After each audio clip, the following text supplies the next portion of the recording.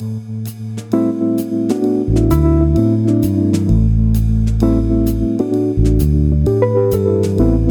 to another episode of Improv Exchange with Leander Young, where we dig into conversations with seasoned musicians to discuss their life, art, and the faith of jazz as they see it. In this episode, we interview a talented and exciting composer from Denmark, Catherine Winfield. Hello, everyone. This is Leander Young of Improv Exchange, and today we have Catherine Winfield with us from Denmark. Say hello, ma'am. Hello. Nice to have you on the show. You're the first female we'll have guest show. So could you please be nice and tell everybody who you are? Yes, I'm a Danish composer and piano player and arranger, and I partly play with my own orchestra, my 15-piece big band, and I write and arrange all the music for my orchestra. And we have released 2 CDs, and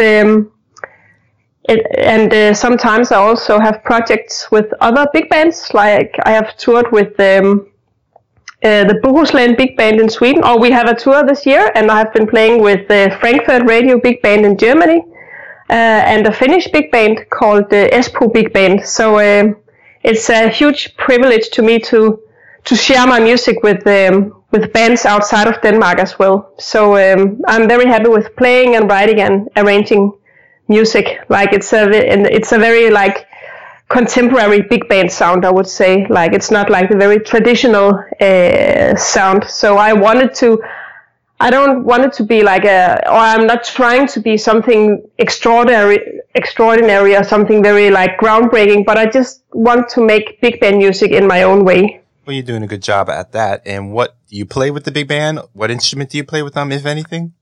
I play piano. That's your main instrument? Yes, it's my main instrument, yes. Okay.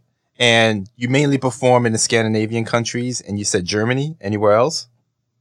Yeah, primarily in the Scandinavia, and we have been playing in the UK several times, both with the big band, but also with my sextet. If the coronavirus is not destroying everything, I'm going on a Europe tour this summer with my sextet. So we'll be playing, if we are allowed to, we will play in Italy and France and Spain and Germany and England and Ukraine. So, but we will see if... we'll see how that goes, honestly. Understand, especially in Italy, it's not doing too well right now. No. So we will see, but yeah.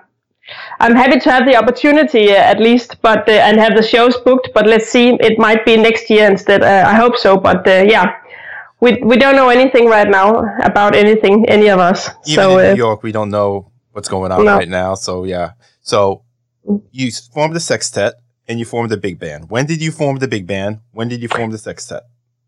The big band was formed back in 2012, my first big band, but that was only a 15-piece orchestra, and it was in Malmö in Sweden, where I studied at the conservatory at that time, at a music school, and then I went back to Copenhagen and formed my big band, which I still have my 15-piece big band in 2014, so it's 6 years ago now. And my sextet, I have had different band members in my sextet, but the first version of the sextet was, I think, also like back in 2011, 12 or something like that.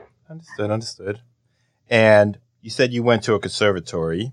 So have you ever been to an American conservatory? I just want to know the difference between the European ones and the American ones, if you know. Do you know any of the differences? No, I don't know any difference. So I've never been to America, actually. Never? Okay. Hopefully in the future you get to perform at least one show over here. I hope so. Sometime. Someday. Maybe. Maybe. But let's think positive on that. So another question for you. From the academic world to the real world, what have you noticed? What have you learned? I have learned a lot by forming my own big band. I will say that I learned some some of the tools, I mean, the pure handwork of writing for 4 trombones and 4 trumpets and that stuff, the more like basics of arranging for a big ensemble.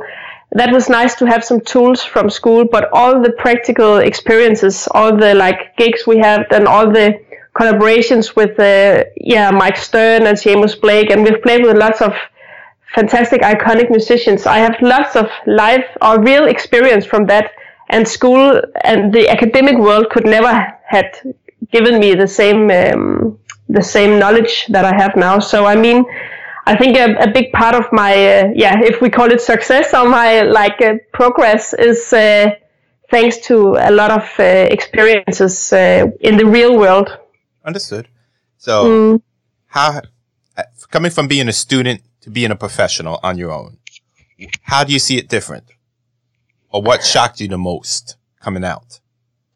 I think what shocked me the most is all the things beyond music, because I always, I was prepared to practice a lot, and I knew that it was a tough decision to decide to be a musician. But I mean, I love it so much, so I had no choice but being a musician. But all the things about being a band leader and the tough decisions you have to make.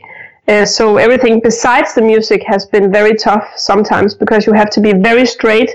And even though you play with your friends, you have to make some hard decisions sometimes that even you like their playing and their personalities, you are maybe forced to kick them out of your band if they are never on time and if they don't answer your phone calls. So it's a very hard balance, and it's tough that you can't be best friends with everybody. So the more like you're a leader of something, the more people So you lost more friends being a director. Yeah, exactly. So it's it requires a special personality, I think. You can't be afraid of conflicts when you have this role that I have. So it was never like my goal to be a leader or a conductor or director, but I just turned out to be one because I fell in love with writing for large ensembles. So what made you actually make the big jump to form your own big band, record your big band? I had a course or a class in school that was called Arranging for Big Band, and I already wrote lots of music, and I thought that was interesting to dig into that further and try to develop my arranging or writing skills. So that was it was not that planned actually, and then I thought it was fun, and I thought it wasn't too hard. And then I was attracted by the thought of doing something else. You know, there's so many quintets and quartets and splendid solo players and splendid everything, and I really wanted to somehow be seen or to have a voice in music, to have a name or something. And I thought that was a nice way of trying out that, to do something else. And I was very prepared to say that, okay, this didn't succeed, and I know this is very, very ambitious, but I thought maybe it could gain lots of attention and lots of quality, and not least for the social part of leading a big band. And the beautiful thing about the thing about big bands is that I noticed that it's harder to get them together. It's harder to form, it is. And it's hard to travel with a big band. When I formed my band, at least the gigs in general, was just hard to get everyone on schedule. Find a place big enough nowadays to hold them, because at least in New York, a lot of them are set up for quintets, quartets. Exactly. And that's why I also partly tour with my sextet, and we play the same kind of styles of music and lots of the same tunes. But I mean, with a big band, it's like it's a bigger job, but it's also a bigger party. So that's what it is like with the ambition. And the special thing is that because I chose to do something else and do something very ambitious, and I have been working extremely hard, and I'm really working hard to write music of high quality. That meant that I quickly got a lot of financial support, and I got some fantastic, unique opportunities. We had a gig every week during the first year after I formed the band.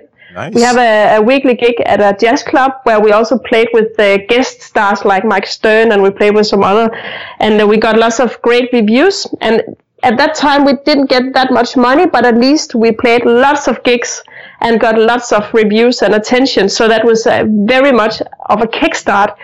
And I wonder where I've been today if I didn't have all that luck in the very beginning of my career, because I mean, when you work so hard and so much on your own also, it takes a lot of time to both practice your instrument and write and compose and arrange. And, you also need a lot of support, like mentally, in order to keep up the good spirit. So it was a mixture of, I got a lot of good vibes from the beginning. So that's that a great I think thing, just that in general, that you were able to have a weekly gig. You had people supporting you. You had some income coming from it, which motivates you. But what would you tell someone that is trying to form a big band right now? It's very, like with music in general, if you have great ambitions, it's very important to be very consistent, to work with it like every day kind of, and be prepared to take some very hard decisions. And be extremely ambitious with your layout, with your sheet music, so that you spend a lot of time like making it very easy to read, just like so that your ambitions are very much like a general thing. So you write great music, you make great layout, you are good at telling people when to come to the rehearsal, and you are very, very, and first of all, you are very, very clear in your visions and ideas. And it's very important to be realistic as well. So you say you have to make the ambition clear, make the sheet music clear and everything, but apparently your Aircraft album, the big band one, did phenomenal. It won the Danish Music Award for Best New Jazz Artist, and I believe you were nominated for 2 other stuff. So apparently you nailed that.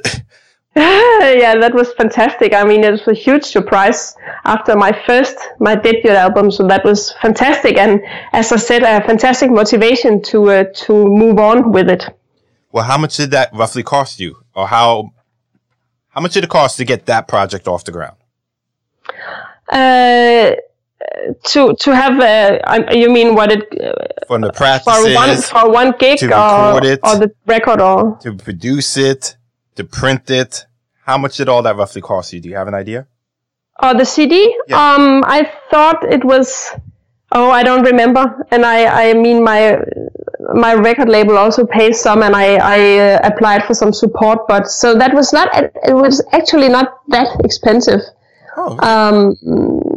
I think, and also with my first CD, I mean, I don't think I paid the musicians anything actually. Maybe a very, very little amount of money, but it was very much like Conor Moore. The first time I thought, okay, are you willing to record an album? Because I think we need to do that in order to have any gigs and stuff like that. So I don't think that was so extremely expensive actually. Oh. And in Denmark we have great opportunities to apply for support for such projects. So of course it was an amount, but it was not totally beyond. It was. That's good. Yeah. What label are you with over there? I'm on Stunt Records. I don't know if you know it. It's a Scandinavian music company. No, I don't know anything about them. I'm gonna have to listen to artists right now, unfortunately. Okay. But yeah, it's a nice label. They released my second album, Latency, worldwide, and they are going to release my third one. We are about to record the third album now, actually. So hopefully it will be out within 2020, actually. Okay, tell us about the third album that's coming out. Who are you going to have on it? Any big plans? Anything exciting? Yeah, I mean, do you mean musically or in general? Or? Musically in general. Yeah, musically, I mean, I have, as you can hear at especially maybe my first album, but also my second, that I love the swing tradition or the bebop, hard bop tradition. But I think on my third album, I have waved goodbye to the swing tradition and the swing sound. I mean, it's more like even eighths and odd meters, and more like inspired by Vijay Iyer and I don't know, Eric Harland and Aaron Parks, Kurt Rosenwinkel, more like contemporary, but that's a strange word, but I hope you understand what I mean. No, that's good. That's good. You're changing it out, becoming more modern, and hopefully it swings it's not swinging, but it grooves as well. Yeah. I really want to make it physical and groovy and in the same time, but it's just like, it's not that I'm not liking the swing beat or the swing feel less, but it's like, it's not representative. How do I say it? It's not like it doesn't feel that natural anymore. No, I mean, when I checked out a lot of bebop and hard bop stuff, it was natural to me to write such things. But nowadays, I'm morely like, I mean, my biggest influences are still Kurt Rosenwinkel and Aaron Parks and all the contemporary artists. So that is my top icons. A more contemporary route with a more modern feel. And hopefully the general public who appreciates swing is going to feel it as well. I hope so. Okay. And especially in Denmark, because I never go over there. What have you noticed about the music scene recently? Has it been getting better? Has it been getting worse? In Denmark? Yes. Actually, in Copenhagen, there is a special tendency among the younger players to really like explore the bebop tradition. It has a huge revival these days. So a lot of the very young cats play like very much like Dexter Gordon and Cannonball Adderley, and it sounds great, but it's very special that it is really like people are very much into that and play gigs with that. And of course, we have also more modern players, but actually. I see many of the people from the new generation finds a lot of quality in these, and that's a great thing, actually. No, that's a great thing. I'm just glad that young people are still playing, because, like I said, this is part of the podcast. I want the younger generation to feel, to get exposed more. Yeah. So that's I really also think it's great because. They are really taking it seriously, and that's extremely important that people are very working thoroughly and in the depth with whatever they do. So where do you think jazz will be in 10 years in Denmark? Do you think it's going to be expanding? Do you think it's going to be decreasing in views and sales? I think part of the jazz will decrease and part of it will expand. I mean, there is a strong jazz scene, and the tradition of jazz is kind of strong in Denmark after we had the great era with the Dexter Gordon, who had lived in Copenhagen, and Ben Webster, and we have lots of. Copenhagen is a fantastic jazz city, so I'm kind of sure that jazz will not die out totally. But of course, things are changing quickly, so it's really hard to tell, I think. Okay. And as a piano player, you're in more demand than the average musician, especially since you write, arrange, and compose your own stuff. How has that affected you and your colleagues? Do you feel like you're more in demand, or do you feel like people feel intimidated? Do you mean as a piano player? As a piano player and a composer. Yeah. Yeah, I mean, of course, it's a great thing for me that I can both work as piano player and as a composer. But of course, in the beginning of my big band writing, and when I founded my big band and decided to do that, I had to spend a lot of time writing and composing, and I didn't have too much time to practice and develop the piano. So that was extremely tough for my self-confidence. But I knew that I was doing something very, very important. But during the last years, I've gone back to the piano more, and now I'm playing in some very great groups. But I don't think that I'm more in demand because I have a big band. I think I will say that the way that I'm happy to be able to do both, that I have time. I've had time to develop my skills both as an instrumentalist and as a composer and arranger. Okay. And I love to live by doing partly the one thing and partly the other. So you're going to try to live it out doing both. I like that. Yes, absolutely. I mean, lots of my writing comes directly from my instrumental skills and my knowledge of the physical part of music. So I would never be able to write what I do if I didn't play. So it's very important for me to develop a lot on my instrument as well, because it gives me a clear idea of what is organic and what is physically possible to play, even though I'm not a horn player. But I think it's very, very, very important to write great stuff, because you know it from the engine, you know, or you are the engine yourself, and you can feel in your body and your fingers how does this work and how does it feel. And how will flow better. That's extremely important to me. I like that. So if you could give a piece of advice to your 18-year-old self, what would it be? Would you talk them out of being a musician, or would you tell them to keep going? If I should give an advice to a young musician, no, if you were to give advice to 18-year-old you. Yeah, okay. What would it be? Spend more time on music instead of doing lots of other things. I was interested in very many things, and that has been great, but I could have trusted more in the musical part of myself and just spent more time on that instead of also writing a lot and, texts and playing theater. And I was very interested in lots of things. So it could have been nice to even earlier to be specialized, I think. Understood. So last few questions I'm going to ask you. If you could write an album where there were no constraints, no restrictions, and you could have pretty much anyone on it, what would it be?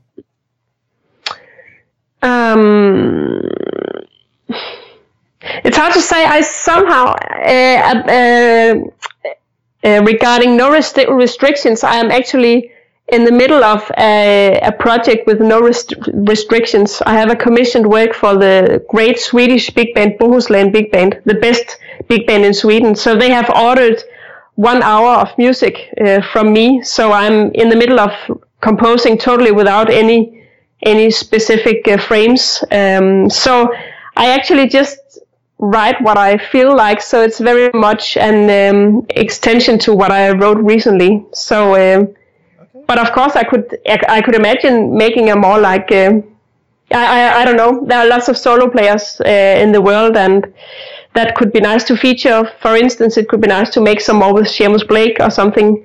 But most of the time I actually write without restrictions. I mean, sometimes I have an album I have to finish, but still I mean, it's more like the rule than the exception that I write without restrictions. I sometimes have commissioned works for a specific event or a specific arrangement, but most of the time I'm my own, I only put the limits myself. No. That's good. So what is the best compliment you ever received?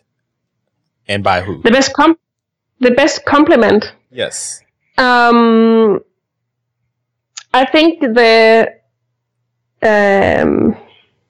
what do you call it? I had an interview with a British magazine, and I think the title of the interview was fantastic. It was like which magazine? Let me see. It was about a great courage, and she expresses a great courage and determination of a strong explorer or something. So that was about the courage and determination. I think these words are very great because they're strong, and they show some direction and also some strength and some will to break the frames. So I think it was like pushing the boundaries of Danish big band jazz with the courage and determination of a great explorer. I think that was the title. So I thought that title was a very fantastic explanation and very Which magazine was it though? Was it Jazzwise? It was Jazz in Europe. Jazz in Europe? That's the name of the magazine? I can find it here. That's okay. Well, I don't know I'm not sure if it's an online magazine or pushing. I have it here actually. Pushing the boundaries of Danish big band jazz. Okay. Katrine Winfred is moving jazz music forward with the courage and determination of a great explorer. Yeah, I think that's a kind of a fantastic compliment. No, it actually is. Any magazine that's willing to give you a shout out, I think is amazing. So, last thing before I let you go. I normally like to ask a few people on the show questions like, who would they rather prefer and who did they prefer? In other words, from the older generation, giving them a shout out. So on trumpet, would you rather have Dizzy Gillespie or Louis Armstrong? Dizzy Gillespie. Okay. On saxophone, Cannonball or Joe Henderson? Cannonball. On guitar, Wes Montgomery or Charlie Bryant? Wes Montgomery. Okay. On bass, Christian McBride or Esperanza Spartan? Christian McBride. Piano, Duke Ellington or McCoy Tyner? McCoy Tyner. Max Roach or Art Blakey on percussion? Art Blakey. Okay. You said it very confident. Okay. Well, please let everyone know where to find your work, your website, your handles, all that stuff.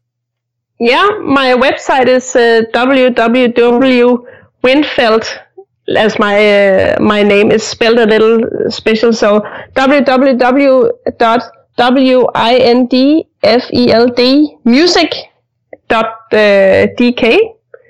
And on Facebook I'm just called Katrine Windfeldt artist page, for instance, or my personal profile, but I have an artist page with some updates and stuff. Oh. And you can find my 2 albums as well on Spotify. Yes, her albums are on Spotify, Tidal, Apple Music, all that stuff. Okay. Yeah. Thank you, ma'am, for having us. This is Leanda Young once again from Improv Exchange. Have a good day, everyone. That's that on jazz. Thank you for joining us on this episode of Improv Exchange. Please subscribe on Apple Podcasts, Google Podcasts, Spotify, or wherever you listen. Also, please be sure to follow us on Twitter, Instagram, and Facebook at Improv Exchange.